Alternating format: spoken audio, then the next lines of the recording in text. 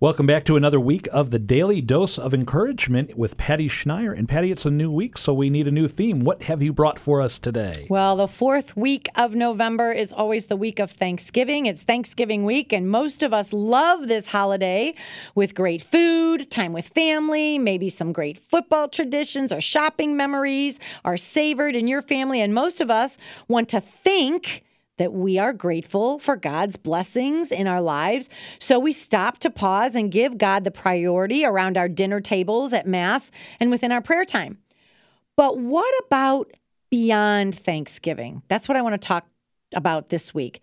How do we foster true gratitude and a spirit of thanks every day of the year and grow in this virtue of giving thanks? I thought this was an important topic to unpack, and one in which I found myself challenged to take my own advice. So I want all of you to know that I'm suggesting these ideas to my own self first. And I'm giving my own conscience a bit of a shove into action.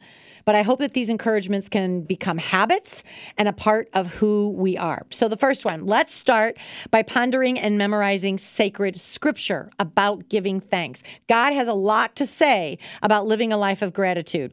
My favorite verse, 1 Thessalonians 5:16. This is my life verse. I have it hanging in my family room. You can get it at Hobby Lobby framed.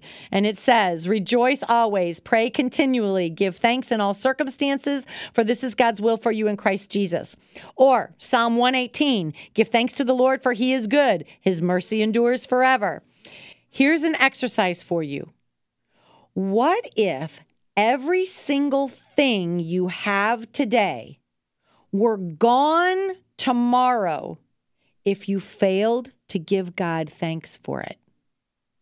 Wouldn't you start with every second of every minute to thank God for your health, your sight, your hearing, your sense of smell, touch, taste? You'd thank God for the roof over your head, the food on your table, the clothes on your back, your car, your legs, your hands, your hair, your 10 fingers, toes, heat in the winter, air conditioning in the summer.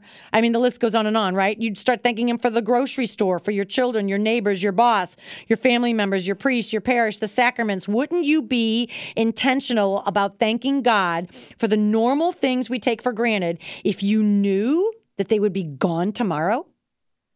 Dishes, glasses, photo albums, tools, running water, hot water, clean water, fresh vegetables, a winter coat, gloves, hat, snow boots, a pillow. I mean, think about it. A washing machine. There's so many things. A mattress, sheets, blankets. Have you ever just gone on a walk or been driving in your car and choose to thank God for everything that you see and everything that comes to your mind, every person in your life?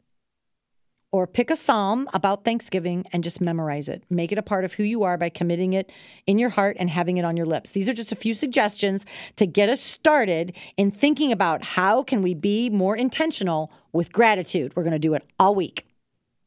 I'm always excited to see what my dad's going to do with the leftover food from Thanksgiving. He turns it into new things. So I am excited this week, Patty, to see what you are going to do with our leftover gratitude that we hope never runs dry.